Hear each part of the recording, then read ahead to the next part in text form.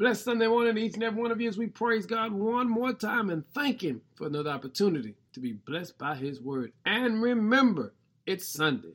Make your way to the house of the Lord and give God a worthy praise. Our focus today is complete what you started. Many of us have what we call do-it-yourself projects that we start but never complete.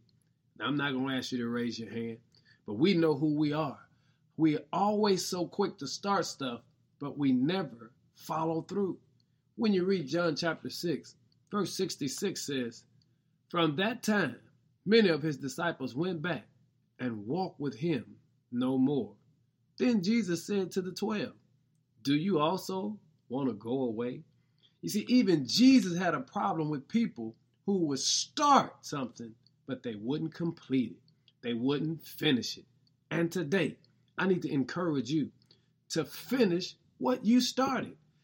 If God has brought you this far, don't walk away now, because your blessing is right on the other side of your next move.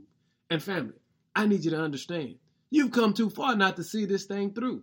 So you got to make up in your mind, today, I'm going to see today through. I can't worry about tomorrow, but today, let me complete what I have started. Be faithful today.